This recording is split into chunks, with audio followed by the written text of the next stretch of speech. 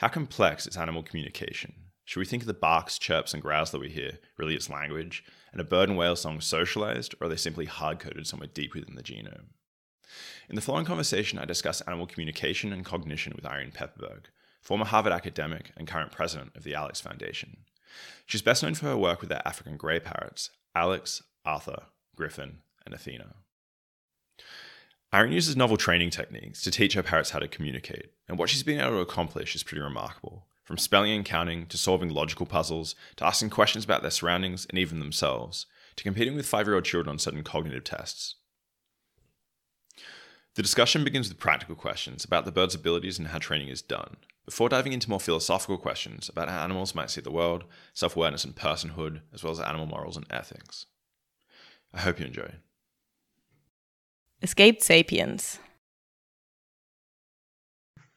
So to start with, why is understanding the cognitive abilities of animals important? So in particular, what would it mean if researchers were able to show definitively that monkeys, birds, whales, intelligent animals were able to use language in the way that a linguist would define language? What would that mean?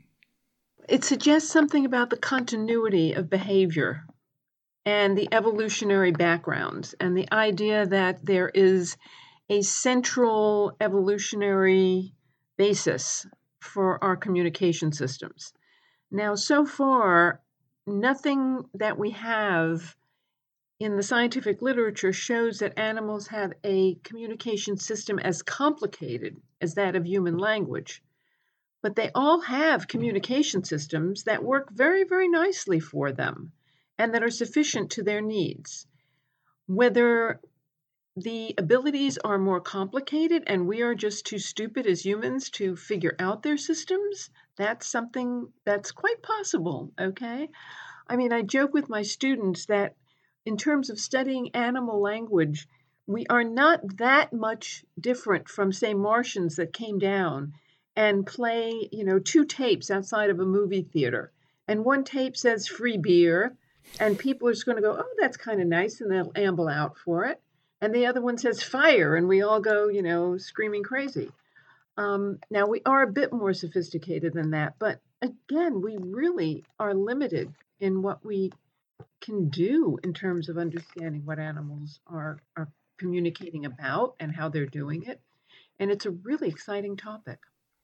So what was your original motivation then? You've been working for some decades now with parrots. What was your original motivation, and how has your motivation changed, and what's sort of your ultimate goal at this point?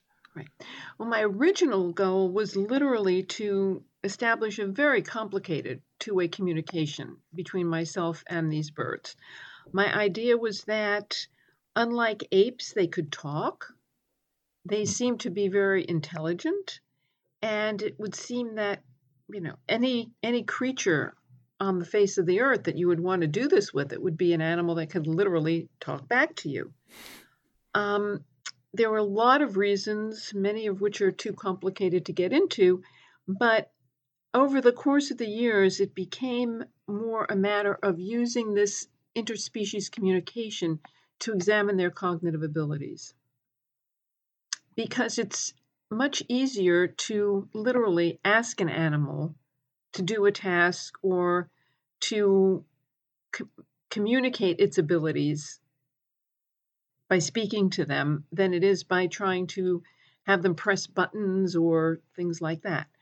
Sign language, for example, is also excellent because it's another very fluid communication system and very informative in the sense that it is open-ended. Okay, so when you're trying to communicate with an animal through a computer, there are just so many buttons that can be tapped, from both of you. Whereas once you have some kind of a repertoire, you can embellish upon it and you can use what you have in more innovative ways. And that's what made the idea of using a vocal system, so exciting for me. But why did you fix on African grey parrots? Was there a reason? Are they particularly intelligent, or were they just available, or what was the original goal Okay, there? so when you look at the literature, there had already been work on the intelligence of these birds. So if you look back to the work of Otto Köhler in the 40s and 50s, he had done a lot of work on the communication skills of these birds and on their cognitive abilities.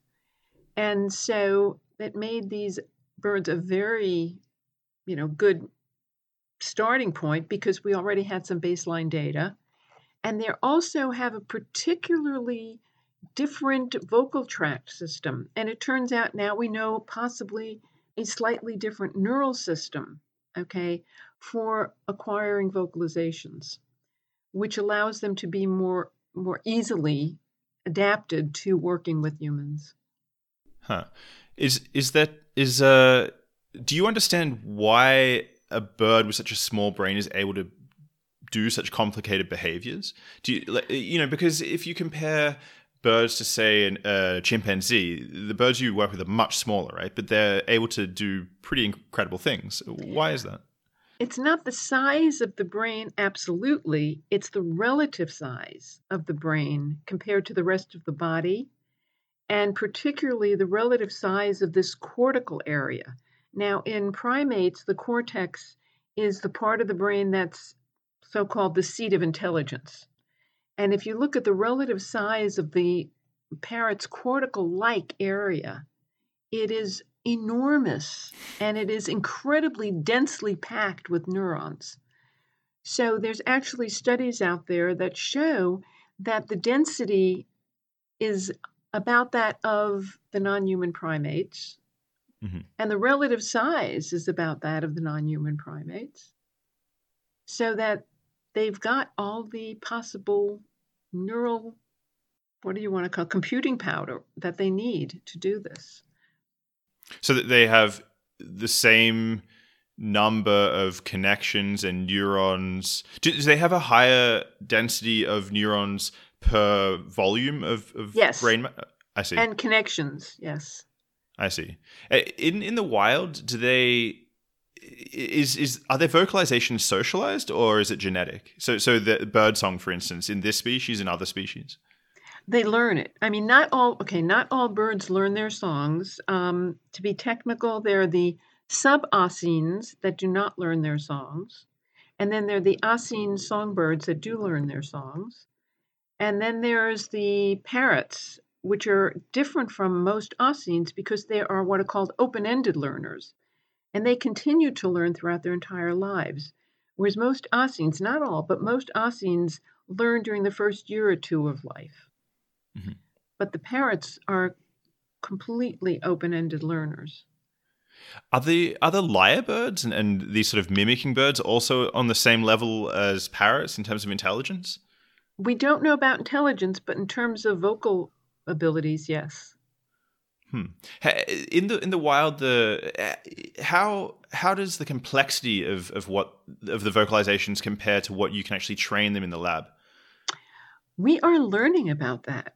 That's all I can say. I mean, one of my students in the around 1995 was out in Africa just collecting vocalizations.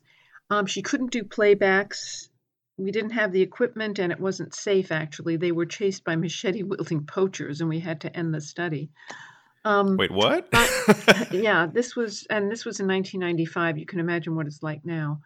But the point is she filled up an entire 6-7 foot long table with, sonograms, pictures of their vocalizations, of different vocalizations. And she could basically say, well, these are affiliative and these are aggressive and these are fear. She was able to simply given the basic, when she took them and what she was watching, what behaviors she was watching when she took she acquired these vocalizations, she could get a basic idea. But what they actually meant, that you need playbacks for. So there are huge, huge numbers of these vocalizations, and how carefully they could be separated from one another, we don't know.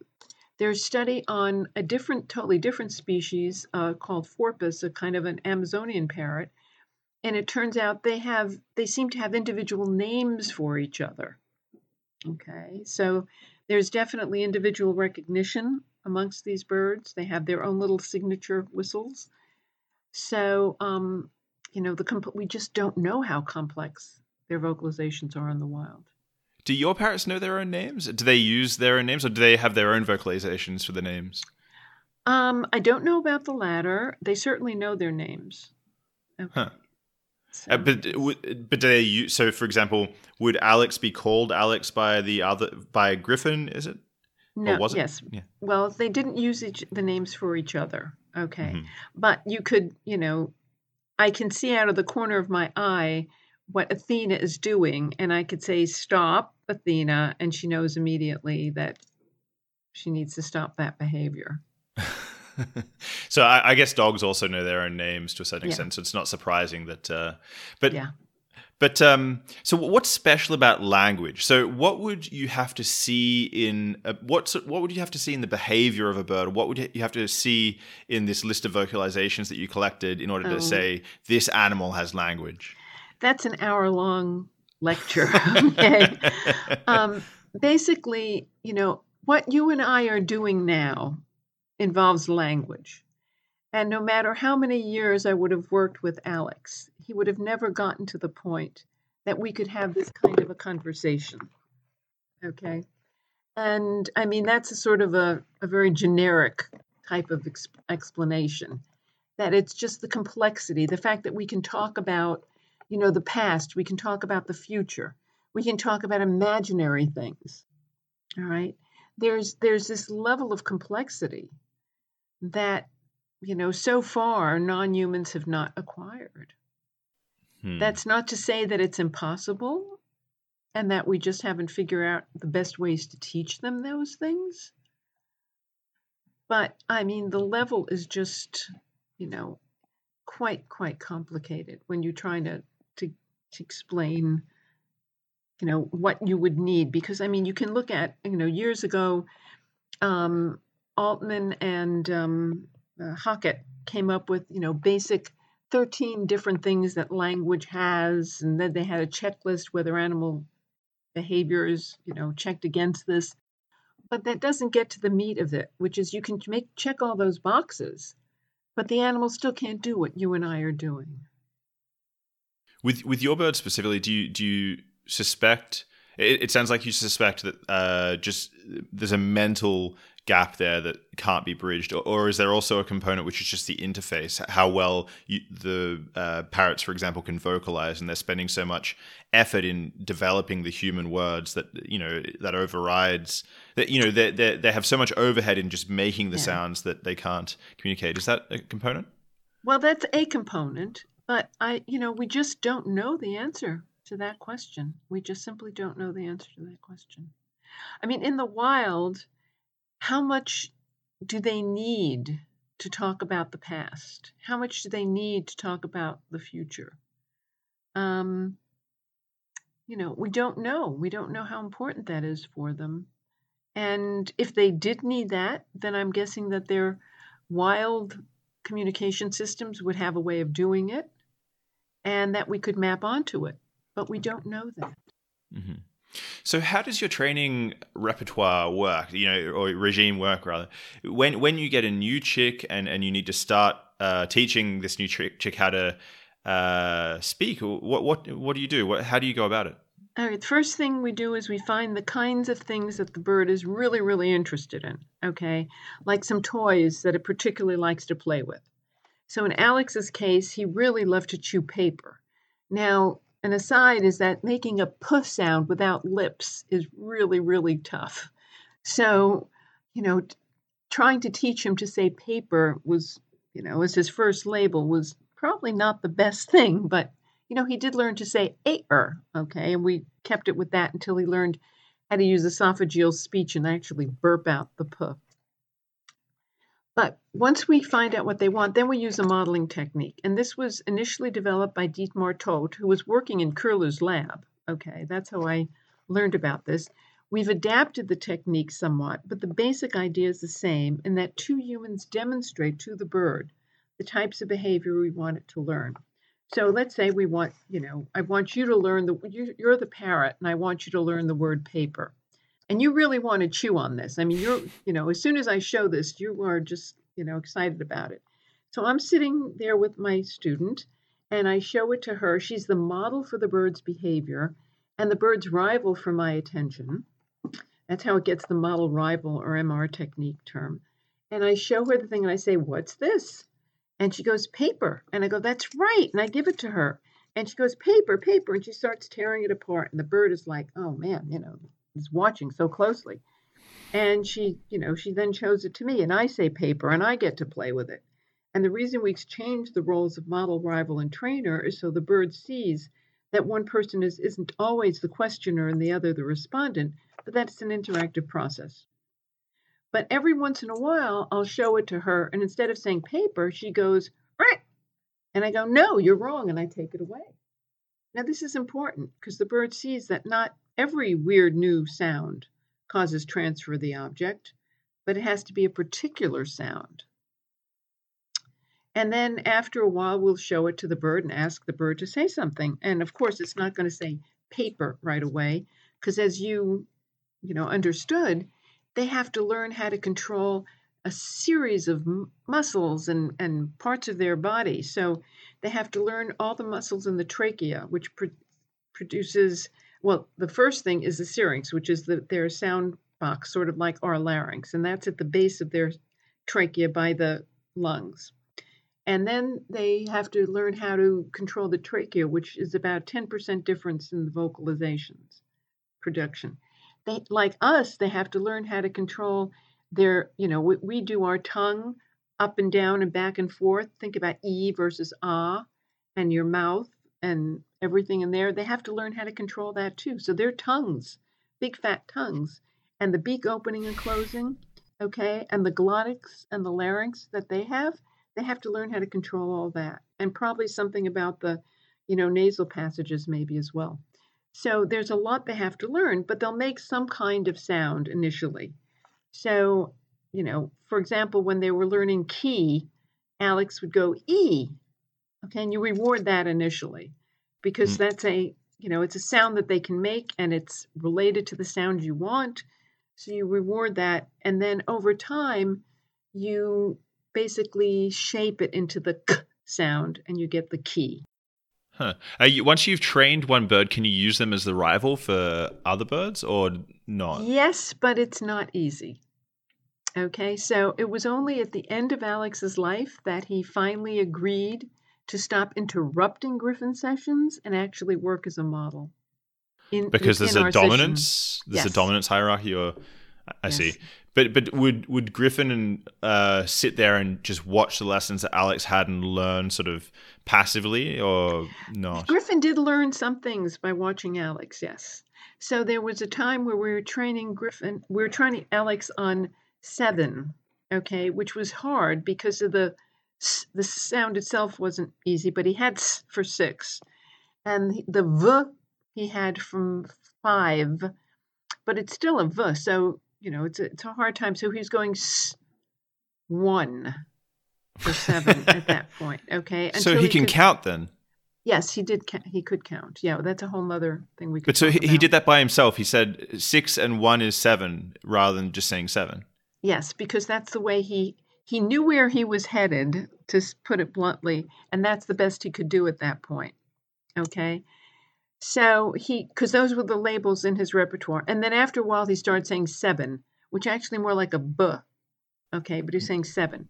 But while we were doing this 1, I hear from the corner of the lab this other little 1 from Griffin, who was imitating Alex. But Alex he would interrupt Griffin when we would train Griffin. So we'd say, "Griffin, what color?" And Alex would sit there and go, "No, tell me what shape." And Griffin would look at me and look at Alex and literally shrug his little birdie shoulders and go, "Do I answer him? Do I answer you? I'm just going to be quiet and not say anything." So do you think the interaction between the two stunted Griffin's learning process? Or Yes, very much, very much. I see. So they're not social in the same way that humans are, really. Well, there was a dominance issue. Okay. I mean, Alex had been an only bird for 15 years. Mm-hmm. Okay. And used to being in charge. And then this little thing comes in that's getting all of our attention. It's, it was very, very hard. When you were teaching them numbers, did it become easier with each successive number? Once you taught like 2, 3, did they get very quickly That's a very important question because children do. Okay. Children learn, they learn one versus many. I forget, they were like about 2 years old when they start learning one versus many. It takes them 9 more months to learn one versus two versus many, and another 5 months to learn one versus two versus three versus many. But around that time, they're learning a number line. Okay. Mm-hmm. So if you ask a 3-year-old to count, they'll go 1, 2, 3, 4, 5, 6, 7. And you say, oh, my child can count. Well, they understand it about as well as they learn the alphabet when they think LMNOP is one letter. Okay. But they've got this number line. But somewhere around 4 years old, some children earlier, some children later, but somewhere between 3.5 and 4, they start figuring out that this 1, 2, 3 that they've learned that actually means something with respect to objects and this random number line are connected. And about the time they learn 4, they get it. And almost no child that is normal, in terms of development, has to be taught 5. Okay, they get it. Okay, it's 1, 2, 3, 4, 5 is the next one in the series, and they understand it. So is this true for animals? And the answer is, well, it wasn't true for the apes. And it didn't seem to be true for Alex. But the problem with Alex, there were 2 problems with Alex. One, we didn't teach him the numbers in order. We first taught him shapes because shapes were fun to chew apart. So he learned 3-corner and 4-corner for a triangle and a square. Huh. Okay, 3-corner, 4-corner. Okay.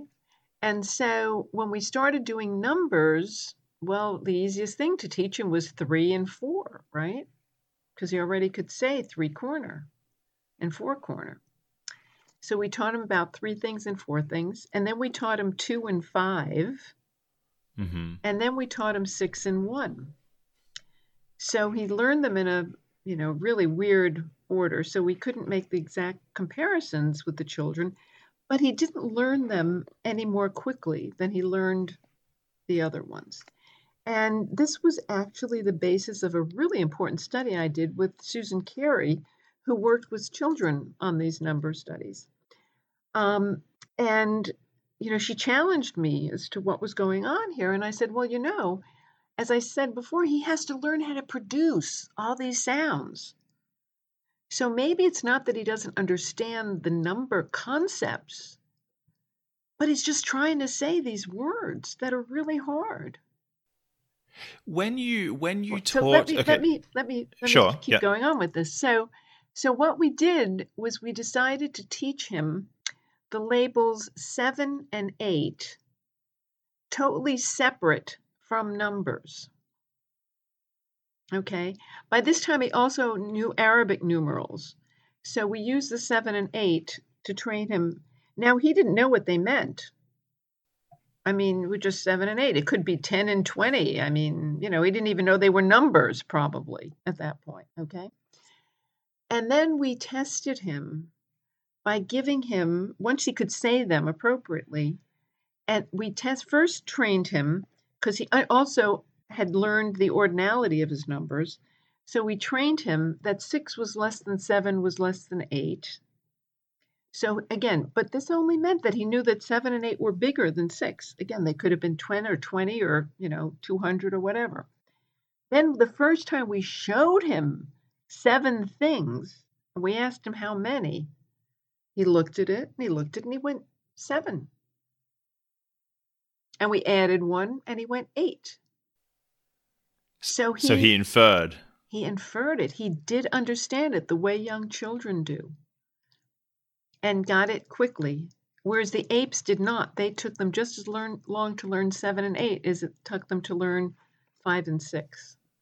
Why do you think it is that a bird would find that easier? Is it because they live in larger flocks, or is it because, I guess when you look at birds in the sky, you can actually pick out their silhouettes perhaps, and It could do be. you have any idea?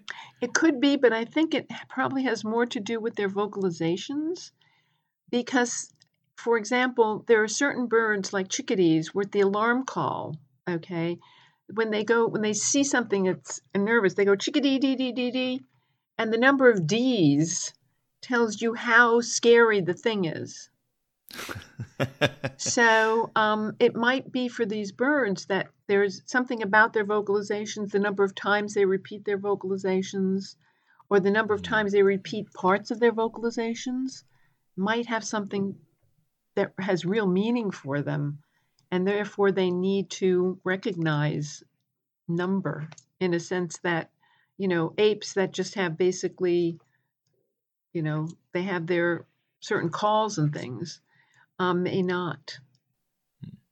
And so you had taught Alex, the first parrot that you had, how to say, he would say 3-corner and 4-corner for triangles and squares. Mm-hmm. When he learnt the number 5, could you then show him a picture of a pentagon and he would say 5-corner? Would he make up that word? Yes. Wow, okay. So it shows that he really did understand these there were genuine concepts in his mind, not just he wasn't he couldn't have been mimicking that because you had never said 5-corner in front of him. Did you make sure not to do that, or? Yeah, what happened was, I'm trying to remember back. Probably what happened was we asked him what shape and he probably said corner. Okay, because he knows that there was corners, and he probably didn't know what we wanted us to do. And then we probably asked him how many corner. Mm-hmm. And then he probably went, 5-corner. Okay, I'm guessing. Mm-hmm. I can't really remember because that was so many years ago. Oh, that'd be really interesting to know. Yeah, I have to go back and look at some of the data we have, but I really don't remember. Did you have to keep, I guess you were keeping meticulous records of urine. You must just have hundreds and hundreds and hundreds of hours with these parrots recording everything. Is that the case? Or? We couldn't record everything because transcribing everything would, it takes you twice as long to transcribe something as it does to, do it. But we do have, we did. Okay, I lost many of these tapes in a flood. Okay. But we did have hours and hours and hours of a lot of this documentation. Not every single thing, of course, but a lot. And you got to remember, we were starting this stuff in the 70s. Taping was not like what we're doing now. We started, when I started, it was reel to reel. Okay. Mm-hmm. How many people had a decent reel to reel tape recorder in those days? Just being able to afford a Nagra, was half your grant. And then we got on to things where you could get, cassette tape recorders that were reasonably decent. Okay. And so we could start making a lot more of that stuff. Video. Video was like this huge camera that was, twice as big as my head to bring in when we started it. It wasn't, you couldn't just put your little iPhone right up there and take a clip. I just realized, I'm thinking about, so you said to say 7, he said 6 and 1 or 6. Did he? He just went 1. Okay, but he didn't say and, or like, so and or. These are complicated concepts, right? Did he have a concept of and or I guess on the emotional side, did he understand? I've heard that he said sorry. Did he understand that meant sorry, or? Okay, well, something like sorry. Okay, he understood it was a contextually applicable vocalization. So if he did something and I, went, ow, and he could hear from me that, he bit and it was too hard. Usually they give you a little warning bite before they really crunch. And if he, went too hard and I went, ow, he'd go, sorry, because, that would completely, and he said it in this cute little voice, sorry. Okay, that it would, completely break, the interaction. But Did he understand it? Not in the sense that there was any contrition. Mm-hmm. Okay. He understood it was the right thing to say in that circumstance. I mean, I joke it was kind of like my ex-husband who would, say sorry, and then he would do the same stupid thing, the next time the opportunity appeared. No contrition involved. But anyway, the point was, so in terms of his phonemes, I think that's what you were getting to. Okay. We were teaching him phonemes at that point. So he was beginning to learn phonemes. And he began to have some concept of the phonemes. Because there's this wonderful little story, okay, when I was at the Media Lab. And the Media Lab is an amazing place. They did all sorts of stuff. And twice a year, they had what was basically demos for all the companies that help support the research. And so everybody would show what they had been working on for the last 6 months. And we had all this stuff arranged because we had been working on all sorts of cool stuff with the parrots, something we called it Netscape Explorer, a kind of a web browsing system for the birds and all this kind of stuff. And when they came to the lab, the people there said they wanted to see Alex do his phonemes. So I'm going like, okay, you're the guys paying the bills, whatever. So I put, refrigerator letters. That's what we're using, that use with children. I put them on the tray. They're different colors. And the task was things like, what color is S? And if it were blue, he'd say blue. And I'd say, that's right. And we'd reward him with the nut. Is the S for 6? Sorry? Just the S sound for the S. Okay. Oh, for the S. Okay. Right, okay. Yeah, okay. Or it was, what sound is purple? And it could be an N. So we'd go N.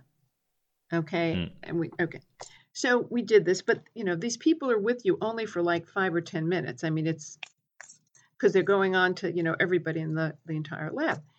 So we start this off, and I'm not giving him his nuts as his reward because I don't, if he's sitting there eating a nut, that could take up almost the whole time that they're there. All right.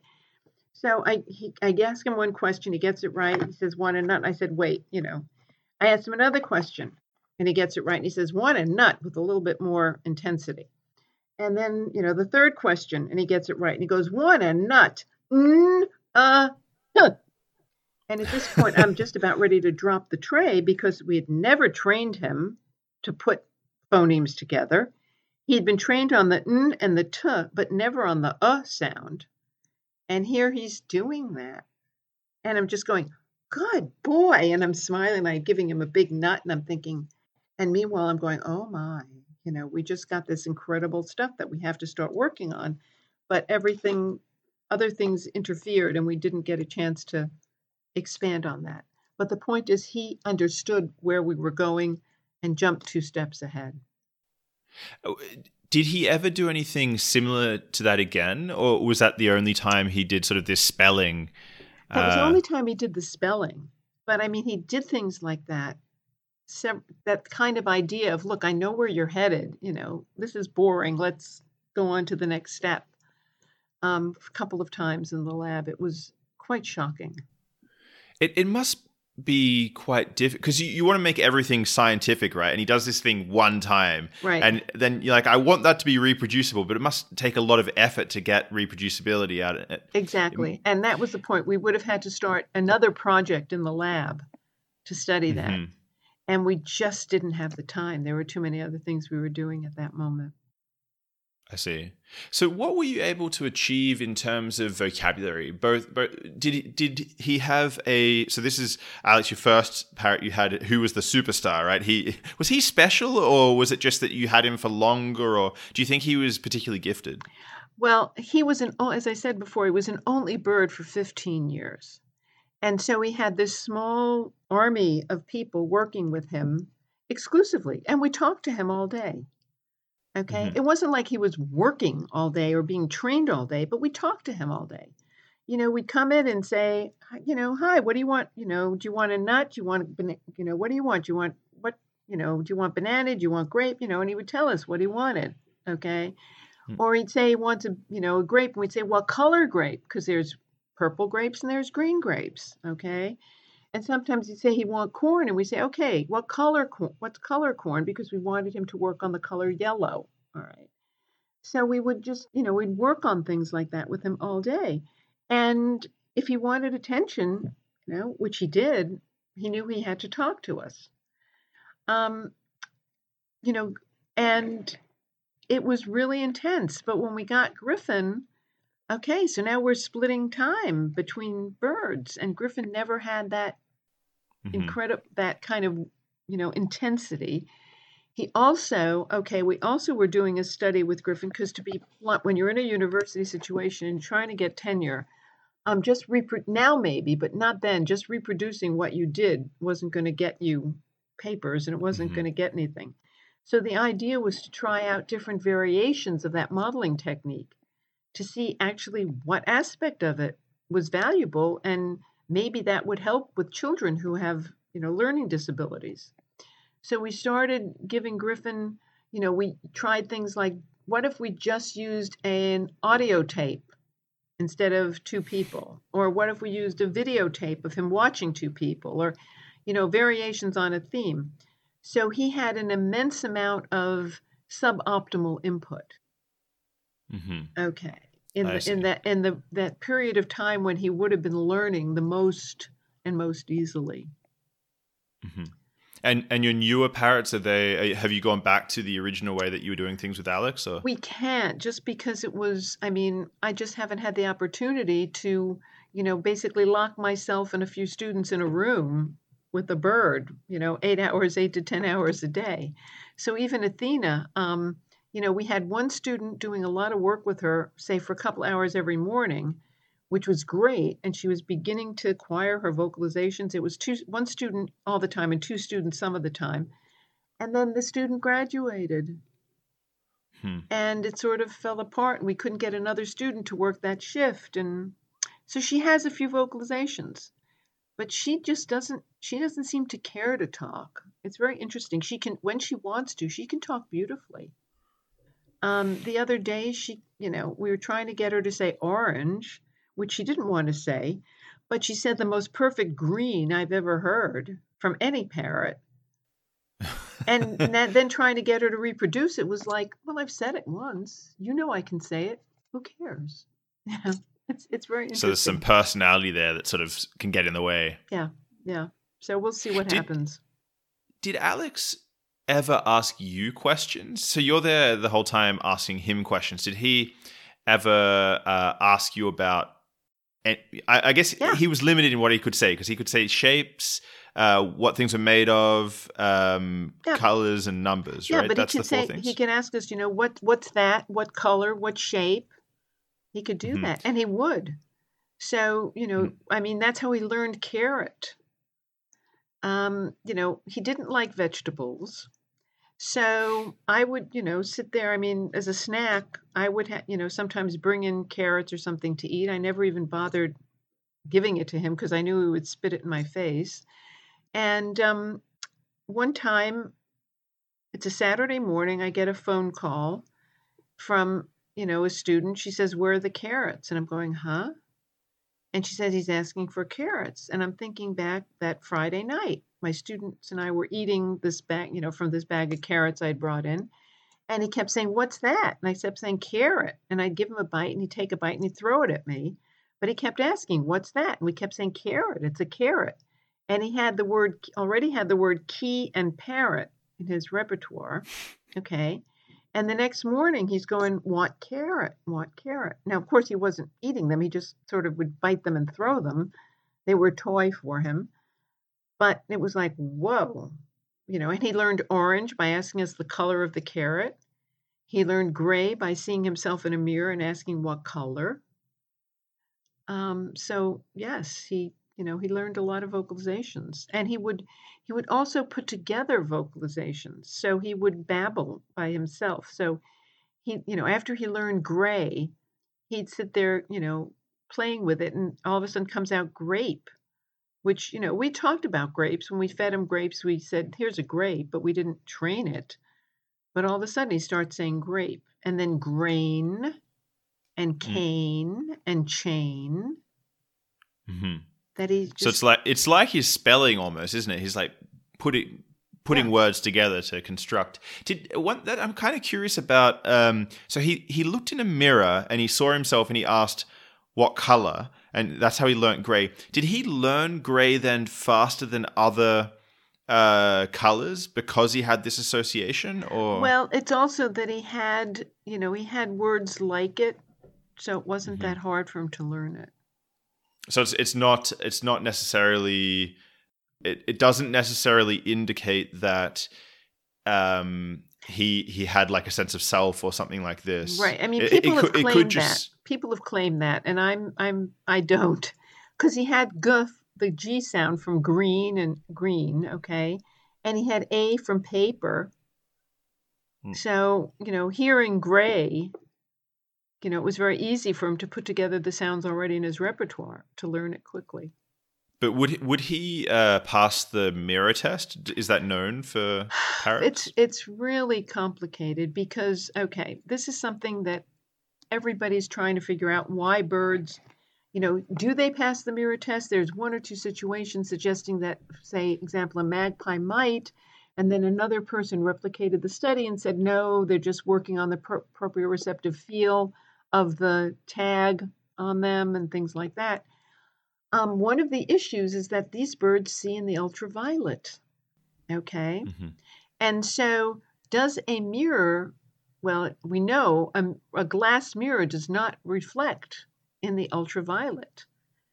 So who knows what they're seeing when they see themselves in a mirror, and that might be why they don't really act like they see themselves, because, I mean, it would sort of be like you look in a mirror and you see this green blobby creature, instead of you.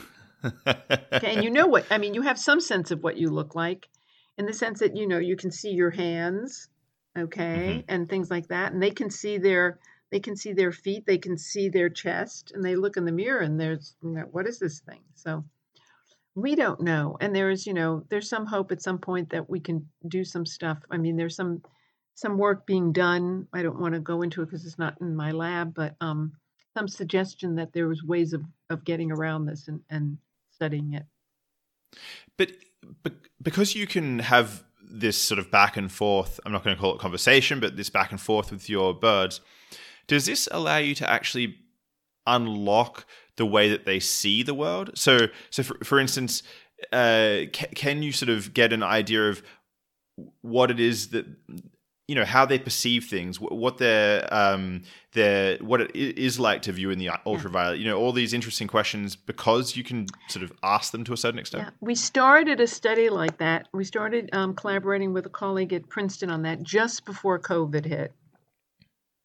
So hopefully when it's safe to travel again, because she has all this equipment that she could tell us exactly what colors these things that we see, for example, as orange, what they look like to the bird in the ultraviolet. I see. So do you have situations where you would say, what color is this? And you pick up a thing and you think it's green, but because it's also, sending out. Okay, so you can actually make a mistake with the parrot where you're the one making the error, not the parrot. Right, because to them it looks. Yeah, we found that Griffin Alex had a really tough time with things like orange, and particularly orange and purple, because and they didn't. What we thought was orange, I mean, who knows what he saw it, and it's purple. I mean, even purple. There are things that you would call purple, and I would say, well, that looks more blue to me, or looks more red to me, or something like that. So we basically got a bottle of non-toxic paint, children's non-toxic paint. This is orange, and this is what when you see this color, you're going to say orange, and we painted things that color, okay, and that's how we got around it, because that's how we had to get those colors. The same thing with purple. So we had these colors in the lab, but we, said, okay, I don't know what you're seeing, but whatever it is, you're going to call this thing orange. It must be so confusing for him, because it'd be like if we had an alien who wanted us to have a separate word for blue and light blue, say, but we had no word for green. It'd be infuriating for us. Yeah, wouldn't but we'd eventually do. I mean, think about it. There are different cultures. split up the spectrum a little bit differently too. So there's even with So, humans, it's not only what we see, but how we label. So that's a whole other another topic of conversation. but so what's their vocabulary like, and is their passive vocabulary significantly larger than the active one? Probably, probably. I think they understood more than they could state. Griffin has far fewer words than Alex, but I think he understands a lot. Alex had about it was like 50, it was somewhere between 50 and 100 different labels for things. Okay, and the question is, the reason why it's that big is because do you consider, you know, things like a green key different from a rose key, or do you just say, well, he had the Hmm. label key and then he had the 7 color labels and 7 object shape labels and things like that. Okay, so Hmm. but he had labels for colors, for shapes, for numbers. He had phrases like I want X and want to go Y, where X and Y were appropriate object or location labels. And he never said, want to go nut. I mean, he understood that want to go chair, want to go back, want to go shoulder, things like that. And I want a nut, I want a cork, I want things like that. He understood. Hmm. And if he learned a new label, whether he understood if it was a place or a thing, and he put them in the right sentence frame. Hmm. Okay. So he would construct sentences that had never been said to him before, using the new labels that he Yeah, had. simple frames. I mean, they were simple sentence frames. It wasn't complicated sentences, but it's I want X, want to go Y. I mean, there's a Hmm. very it's again that when you talk about the difference between language, you and I can construct a sentence that neither of us have ever heard before. But Hmm. he had these little frames that he had heard the frames and he knew what slot to put new things into, which is it's intelligence. No, I mean it's pretty advanced, but it's nothing like what you and I are doing. So when you taught him three-corner triangle, did you always have the same triangle? Like if you took a triangle that was of a different shape, for example, it wasn't isosceles, but it was a right angle or something, would he also call that a three-corner, or? Initially, no. Initially, it always was the same triangle because we wanted to get the idea of what it meant. Okay, so Mhm. they were slightly different sizes, but it was Mhm. basically a wooden triangle. Okay, and then we go to say a paper triangle or a rawhide triangle to make sure that he understood that it didn't have to be wood. Mhm. Okay, and then we could go to different different types of triangles and things to make sure he understood it. Hmm. Did he have trouble? So he spent a lot of time with you and students. Did he have trouble? So say for example, you and I both said the same word, but I've got a much deeper voice than you do. So would he struggle with the way that I pronounce a word, or would he sort of put them all in the same class? He was able to put them all in the same class to some extent. Okay, so when we had it was very interesting when we had film crews come in from all over the world. So if the people from the film crew had really strong accents, then Mhm. he really had trouble because it was just too weird. But pitch, no. Pitch was, Mhm. and I think that's because when we trained him, we had, male and female students working with him. Mhm. So which he was, adapted to the pitch. But a really strong accent could throw him off because it was like, even with us, a really strong accent will throw us off in trying to understand what somebody's saying. Are there any tests that because I imagine, okay, you want to find out some particular thing, whether they, can understand this or that. And so are there any tests that you developed that you're particularly proud of? Is there any one test that really stands out in your mind? Let's see. That's a good question. Well, there's some stuff we've been doing with Griffin, and they don't have to do with language per se, although we think that his understanding of symbolic representation helps him on this. Okay. But we've been doing this really interesting study on inference by exclusion. And it's quite fascinating. So I didn't develop it all by myself. I worked with colleagues on this. So it's basically adapting her study to Griffin. But it's really one of these fascinating things. So there's the original 2-cup, exclusion, which it's based on work by people like David Premack, and Joseph Call has adapted it too. But the basic idea is you show the animal, you have 2 different colored cups, and you put, say, a blue jelly bean under one cup and a green jelly bean under the other cup, and they see that. And then you put up a barrier, and you take away one of the jelly beans from under the cup. You remove the barrier and say, look, I have the green jelly bean. And then you say, if you want a jelly bean, go find it. So they have to remember which cup had which jelly bean and infer by the fact that, well, the green one's taken away. If I want one, I got to remember where the blue one was. Okay.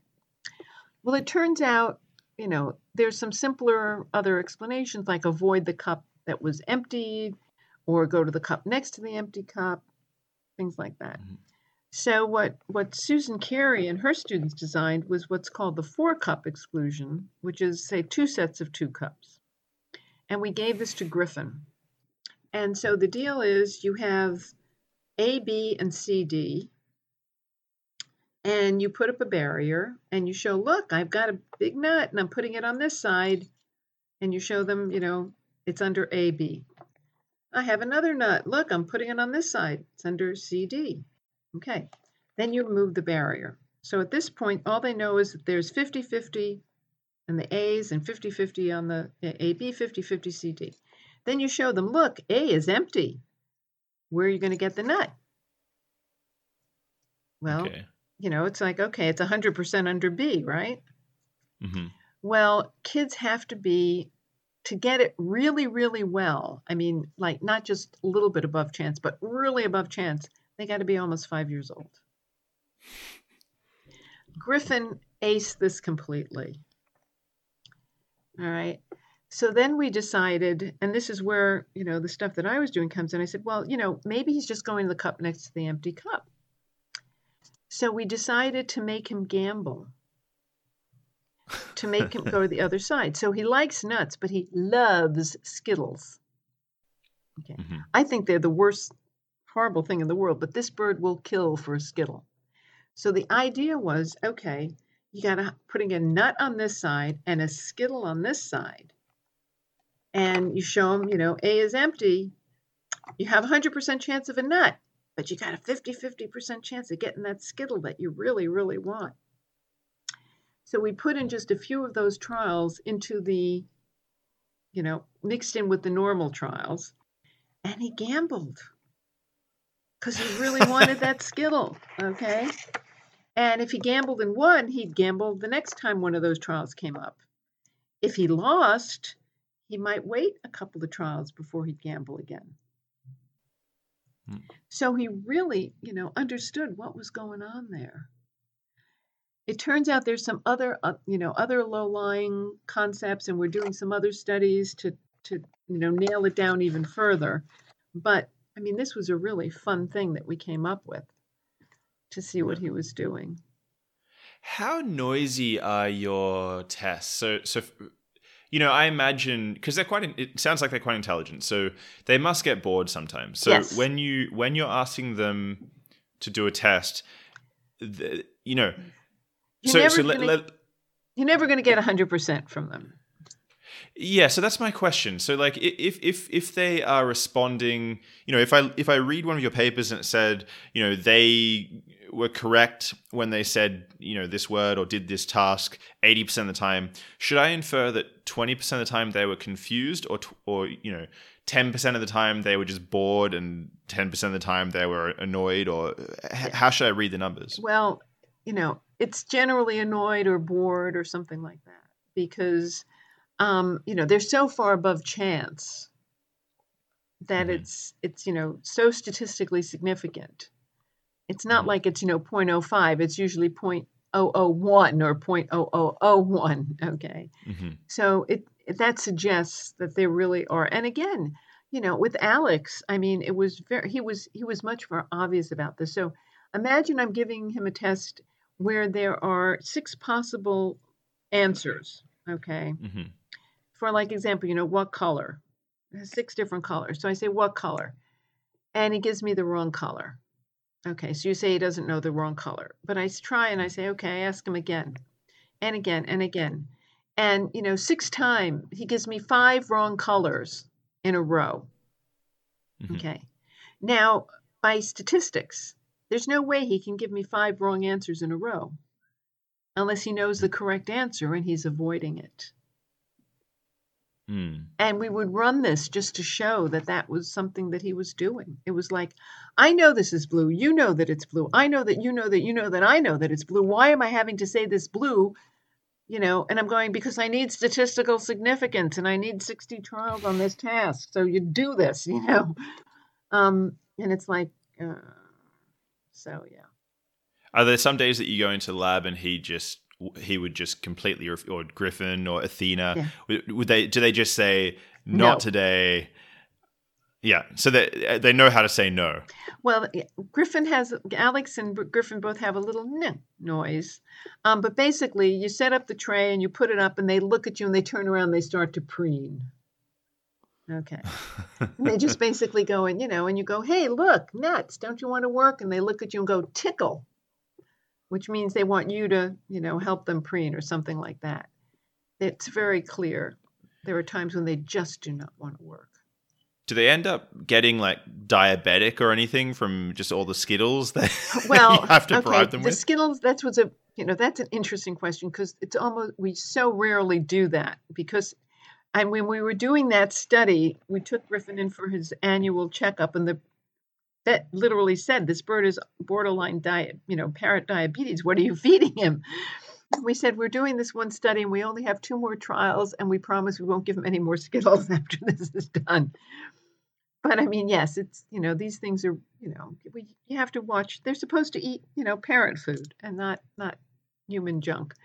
But, this was such a chance to do such an incredible study. And we really didn't realize how much sugar he was getting. But when you think about it, okay, 1 Skittle for him is like our eating 100 or 150 of them.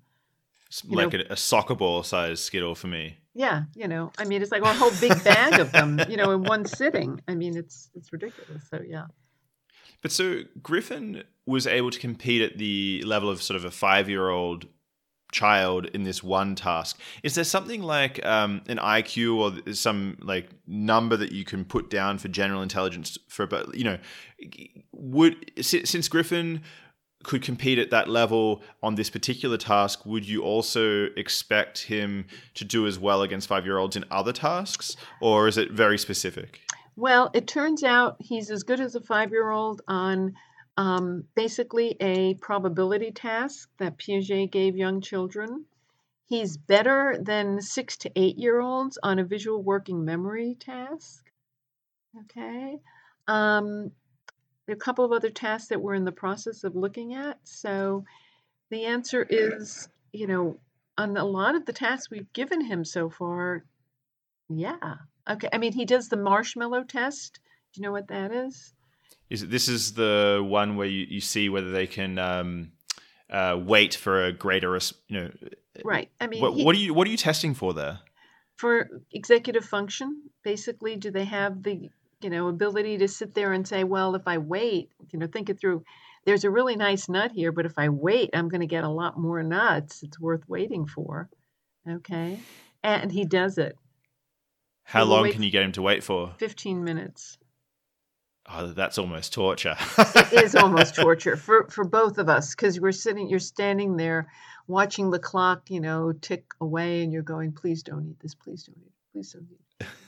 And you can't look at him. You can only look at him through a camera or through the corner of your eye, and he's sitting there and he's preening and he's falling asleep and he's squawking. It's like, he's trying to distract himself because it's so boring, but he knows, I'm going to get this big batch of nuts if I just can wait just a little bit longer. How do you tell him that how do you give him that information that you will get to if you wait? Like, how do you teach that? Yeah. So the thing is, that's one of the beautiful things of working with an animal that has language of sorts, symbolic representation. So he already had some comprehension of the label wait. We never trained him on it. But, when I come in the morning, he wants immediately to climb on me, but I have to take off my outer clothing. I have to put on some hand sanitizer. So it's wait, I'll, be with you another. We give them cooked grains every day for lunch and for dinner. And they come out of the microwave, they're too hot. So that has to wait for a minute or two until they cool down. So, they see this bowl of stuff that they want. And we go, wait, just wait a couple of minutes. Okay. So they understand to some extent the concept from that. Mm-hmm. So the idea was just like little kids. I mean, you take a 4-year-old and they understand they have to wait their turn to play. They have to wait for, ice cream for a certain time. I mean, they understand something about waiting. Okay. The question for both the parent and the kids is, would they choose to wait in one of these situations? I mean, they understand something about that concept, but will they voluntarily choose to wait? And that's what you're testing. And so you you show them, here's, a nut. You can have this nut now, but if you wait, you can have the 3 nuts. And you leave him with the 1 nut. You hold the 3 nuts, he can see them, but he can't get them. And if he waits, the little timer goes off and then he gets to eat the 3 nuts. But so you show him the 3 nuts. So you put 1 in front of him and you hold 3 and you say, wait. And then he associates that word with the 3 that he will get. But how does he know that not to eat the other one? How does he know that? Oh, I see. So the wait is associated to him eating the thing in front of him. Yeah. It's still a bit complicated. How does he infer that? Well, we modeled it. We did that. We did our modeling. Like we showed him I had a student who modeled it. Oh, okay. Okay, not a lot, but I just showed it. We showed them 2 or 3 times with the student. If she waited, she got the 3. I see. So you use the same training technique that you would just for learning a word or for right. for any. It isn't training per se. It's modeling. It's just demonstrating, which is different from training. Because training is like when you have a dog. Okay, the trick with the dog. You put a what do you call it? A biscuit on its nose, and you train it to sit there until you give it the release, and then it can flip over and get the biscuit. Okay. I mean, that's training. Okay. It has no option. It's trained to do something. It's not voluntarily waiting. Okay. It's a hard level training, because if it doesn't wait, everything, the biscuit goes away completely. So how did you distinguish a wait as a command from wait as a Well, because how did you distinguish that? Well, because I mean, basically, if we did some controls. So we give him 3 and we tell him to wait for 1. So if it was a command, he would wait no matter what, right? Because I'm commanding him to wait. But he would take 1 look at the 3, look at us, and go, "You're nuts," and he'd just eat the 3. So you'd give him a worse deal, and he'd be like, "I'm not taking the bad deal." Right. Okay, that's quite clever. So it seems like, okay, so it seems in certain tasks that he's at least as intelligent as, say, a 5-year-old or even a young child of some age, and I guess that also means that on some tests he would also be more intelligent than, say, people who may be mentally disabled, let's say. And so when it comes to, the question I want to ask relates to personhood. So, is intelligence the only thing that's important there, or is there something additional that humans have that sort of exclude animals like Alex from gaining personhood? We have no idea. I mean, this is something that people have been, for as long as I've been in the field, people have been trying to figure out. I mean, there's a lot of people who are looking at the, what's called the neural, what is it, NCC, the neural, it's not the word they don't call center, but it's the neural, let's call it the center, but the neural center of consciousness, neural correlate of consciousness, okay, NCC. They're trying to find what it is in humans, and do these same things exist in non-humans? And it's really hard in birds because their brains are constructed so differently. I mean, when I talk about having a cortical-like area, it doesn't look like a cortex. I mean, if you look at our cortex, you see all these, what a brain looks like. We call it sulci and gyri, but it's all those, ups and downs and everything that you see.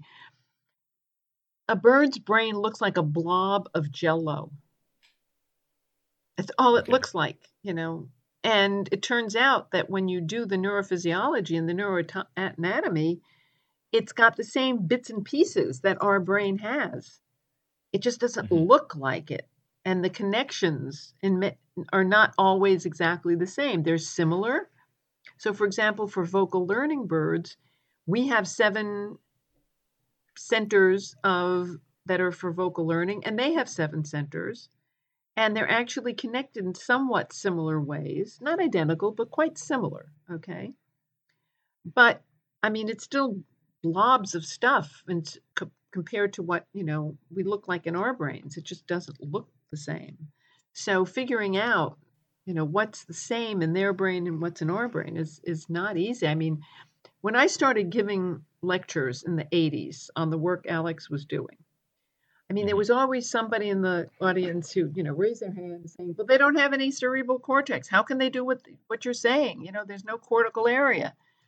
And I'd say, "You're the neurobiologist. You find it, because these are my data. Okay, this is what the bird is doing. I don't know how he's doing it. You go find the bit of brain that's responsible for it." 2005, Nature Reviews Neuroscience, Jarvis et al., where et al. Is 20 other researchers. They finally published what's called an axis of the, neural area of the bird brain, basically showing which these bits and pieces, correspond to all the bits and pieces in our brain. But it took like 20 something years. But I suppose my question goes along the lines of, okay, we're having this conversation, but hopefully there's never a point in time when you're holding my brain in your hands to look at the ridges and, see its structure and so on. So you don't really know. You expect that my brain has all the usual features just through our interactions.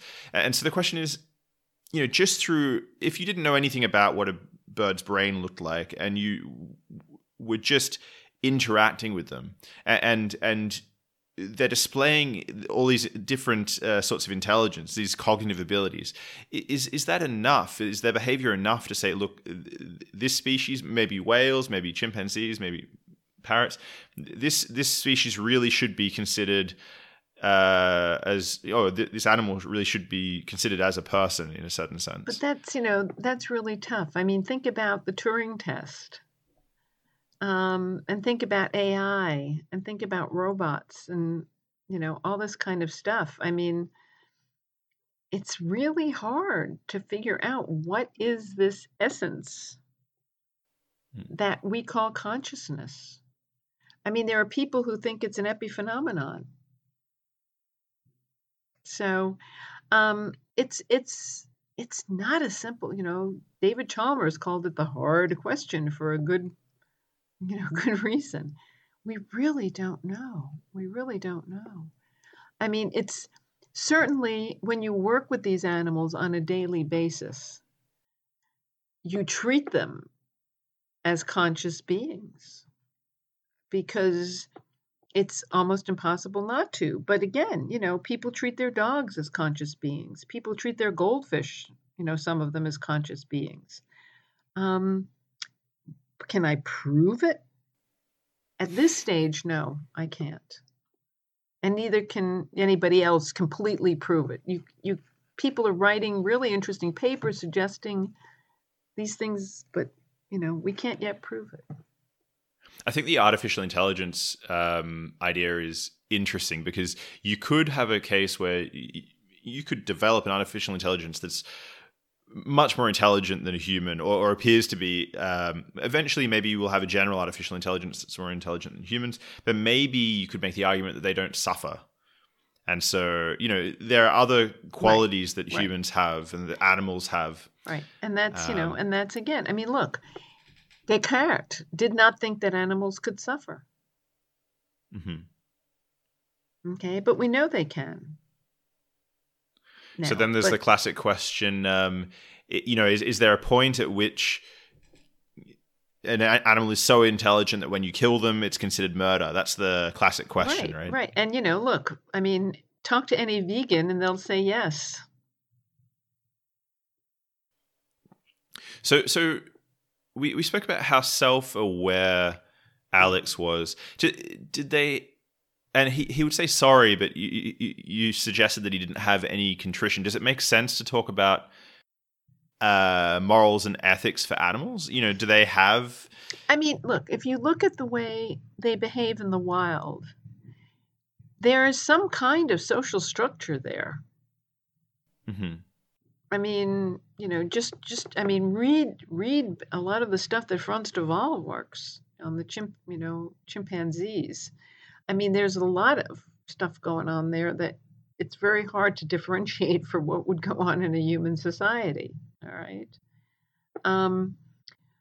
These are really difficult questions, and I'm not trying to be fussy about dancing around them.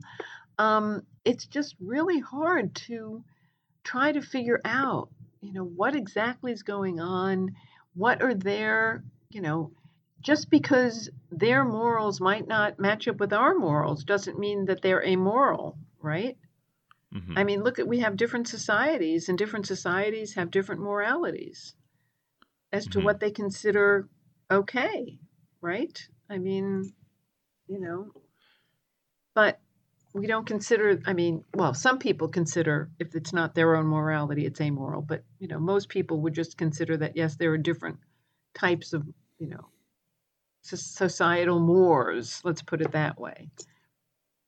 It's interesting. You made me think of so early on when you had Alex and Griffin together, and Alex was the dominant bird, I imagine that you'd have situations where Alex may bully Griffin, or Griffin would sort of defer to Alex, and so the question you could ask, I guess this is a question you could never answer really, but is it a moral position, that Alex eats first, or is you might be able to construct their hierarchy using morality, right?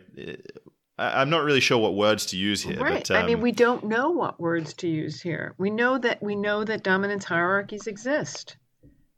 Okay. We know they exist in the wild. The stronger animal gets more resources and they're more likely to breed, and so they're likely to have stronger offspring. Okay. So there's this... Might is right. Yeah, well, it's genetics. It's just you want the best genetics in the next generation, things like that. But how does that get into other systems? It's really a tough call. I guess also you probably don't want to answer these questions because I don't mean in the context of this interview, but just more generally, at the end of the day, you also need funding, and once you start asking these questions, you start dipping into philosophy and things that are sort of... I'm guessing you already have some difficulty convincing people that.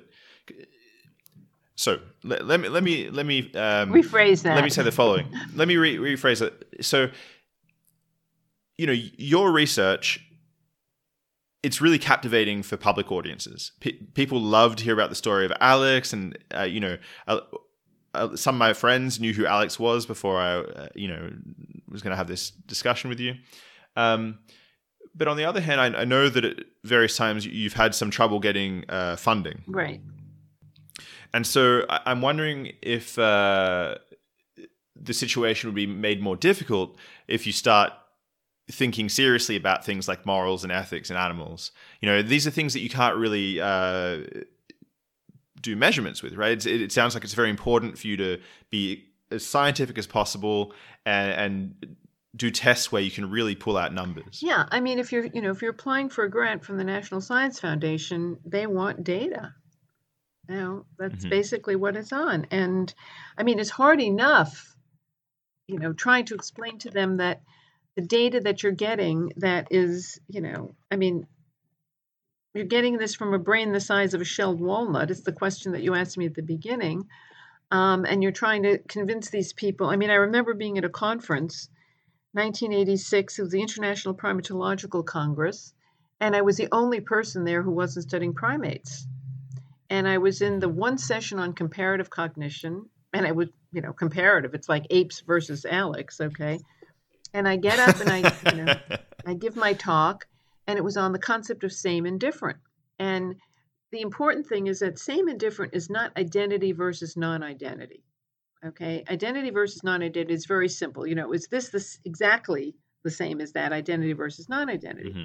But same and different is much more complicated because you can have things that are the same but also different. They're the same color but different shape.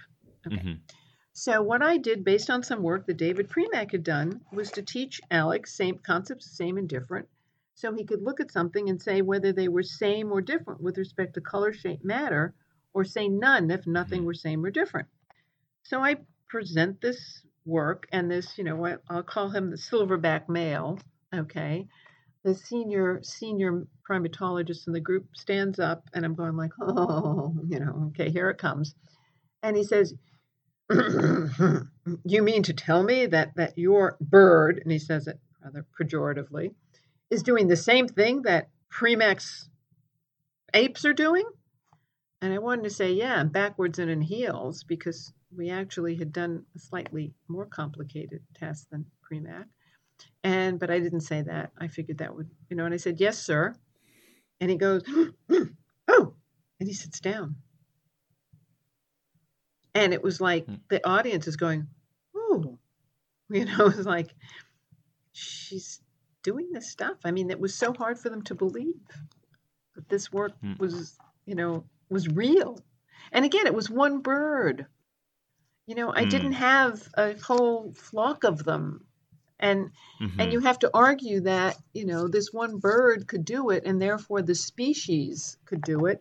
But I'm sure that there are differences amongst birds. And again, personalities. As I said, Athena is extremely smart. But her attitude is, girls just want to have fun. I mean, she just, she'll work when she wants to. And when she works, she's just so on target. But half the time, it's just like, no, I want to chew paper. I want to preen. I don't want anything to do with you. So is there a lack of funding in general for animal cognition, I guess you'd call it? Yes. I mean, it's a very, very difficult field to get funding for. There are some places where there's lots of funding and lots of appreciation. So, Austria, okay, they have a, the University of Vienna has a department of cognitive ethology, okay. They put in millions of euros to graduate student funding for animal cognition. University of St. Andrews has a really beautiful program, okay, in animal cognition.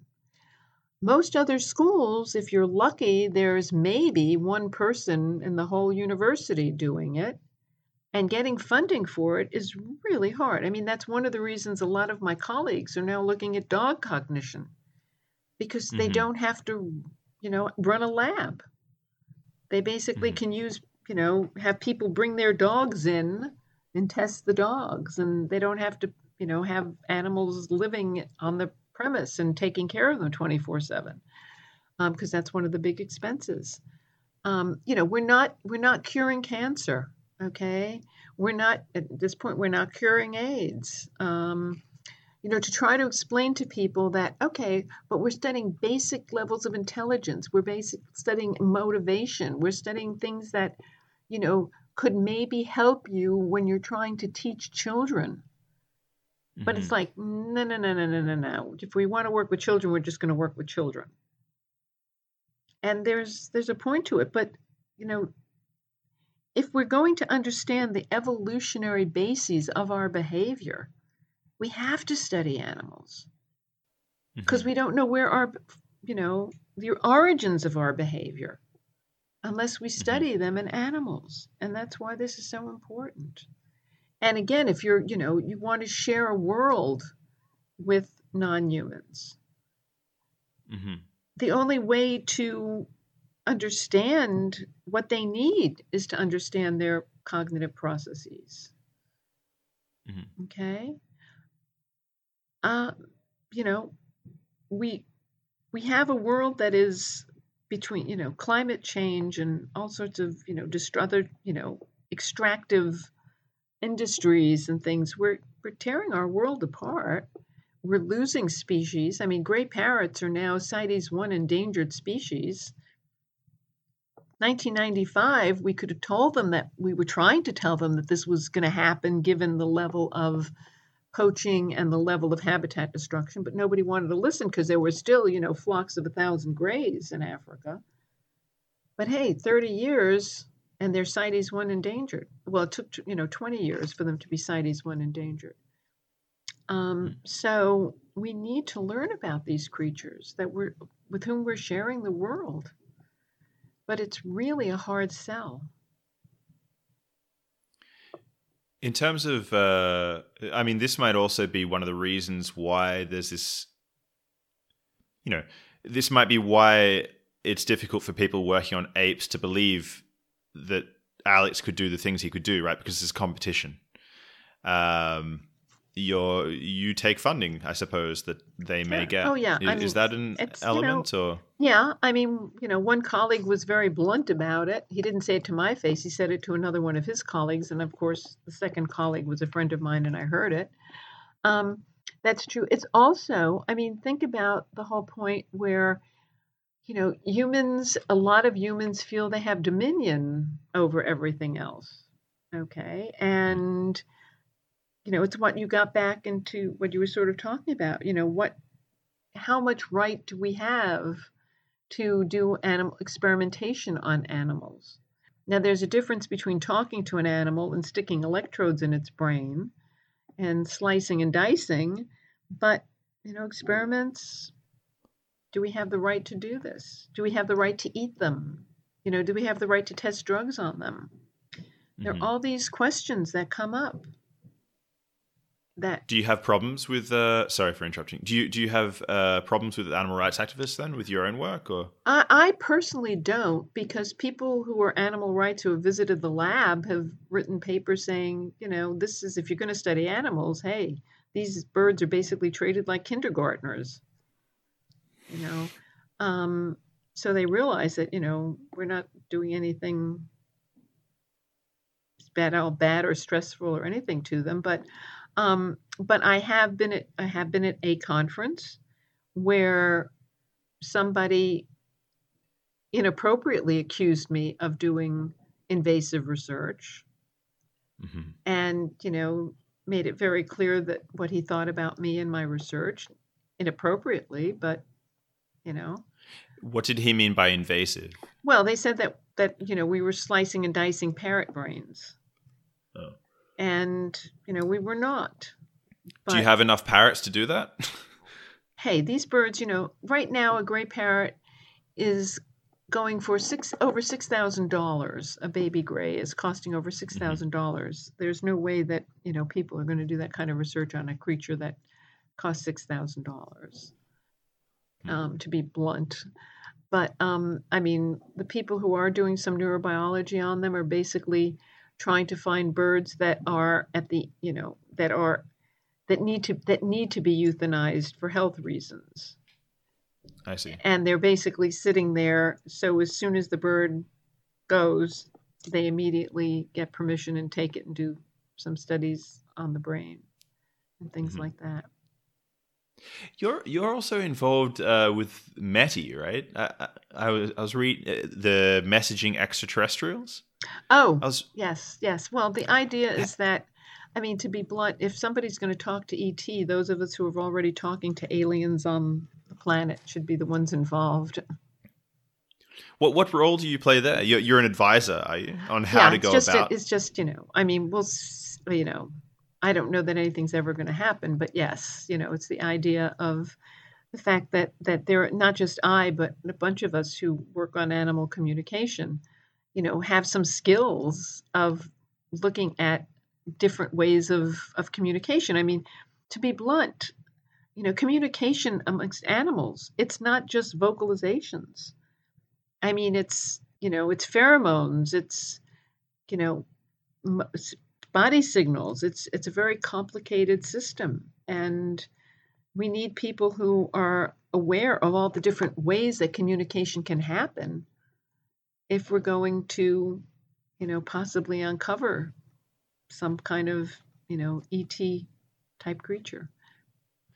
So have you made recommendations for the sort of messages that should be sent, if messages will be sent, or how do you advise? What role do you play? So far, all this is a book that is yet to be published, where we present our ideas. Okay, we're still waiting for the book to get published. It's been a couple of years now. It's been sitting on the editor's desk. So, are you able to share any of the tantalizing ideas, or this is before publication, hush hush? No, it's just, I mean, we basically say, look, this is what we found in non-humans. Okay. Mm-hmm. So if you find some other creature, we have these skills that we can use. And that's basically what it is at this point. No, nobody has come to us the way the Carl Sagan, golden disc type thing, or at least they haven't come to me. Maybe they've come to some other people in the group. So I want to wrap this conversation up, and before I do that, I have one sort of out of left field question, and then a few questions looking towards the future. Okay. So I apologize if this is a little bit left field, but I'm kind of curious how someone with your expertise and experience would answer the question. So, do you know about the blue fox experiments, where they, or is it these fox experiments in Russia where they tamed foxes over many generations? It's blue foxes, right? So the question is, let's say, for example, you wanted to do a similar experiment where over many generations you breed for a certain characteristic. And in this case, it's intelligence. So say, for example, you wanted to build up a species that is as intelligent as possible, and I give you, a couple hundred generations. The question is, how would you go about doing that? What animal would you choose, and what characteristics would you breed for? Well, I mean, first of all, with the foxes, you can do things like artificial insemination. You can, when you get intelligent creatures, you can't just make them breed. So right away, you have an issue right there. Okay, they might not like each other. They might not want to breed with one another. So I'm going to nix it right from the beginning. I mean, it's not simple. I mean, even when you look at flocks of birds in the wild, all right, they, the intelligent ones like the parrots, they mate for life. And they find their mates through whatever process they go for. And when one of their mates dies, they don't just randomly hook up with the next, free bird available. Okay, they often mourn, and I won't say mourning in the sense that we engage in mourning, but they don't do normal behaviors for a while, and they don't immediately, remate and stuff. So I find it, the more intelligent the creature, the harder it would be to design something like that. Mm-hmm. So you're saying morals and ethics would get in the way primarily? I think so, yeah. But let's say they were taken off the table and you're...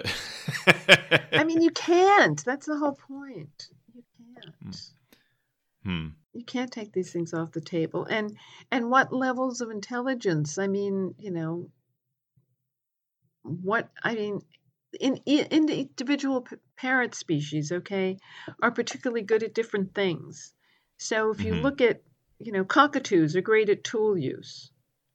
All right. Mm-hmm. It's a different type of intelligence than what we get with grays. Grays are pretty crummy at tool use. They don't, Mm-hmm. they're just not, when you even give them the option to play with things, they play with them, but not to nearly the extent that, for example, cockatoos or even macaws do. Mm-hmm. So it's, what do you choose for? It's, it's not something that's a simple game.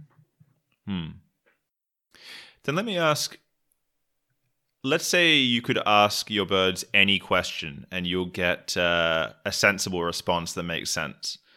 So now it's not just what color, but you can ask any question. What do you wish you could ask them? Interesting. That is very interesting. Actually, I think I would ask what would make them happy. It's very consistent with your last answer. I like it. But wouldn't you be upset if they just said grape or something in response? Probably, but then I would say, well, it has something to do with the amount of, vocabulary that they have with which they could answer. So then, looking towards the future, in the field of, if you had your dream scenario unfold for the field of animal cognition, what would it look like? What do you hope the future looks like for your field? What I would love is that if there were several institutes of animal behavior, around universities, that every big university had an institute of animal behavior and would have the funding and the resources to have people, a lot of people at each of these universities looking at, and I'd say animal behavior, not necessarily even animal cognition, but of animal behavior, of which cognition would be one aspect, so that that students coming in would understand that this is a viable field, it's an important field, and that it's a supportive field, and it's something that we need to study.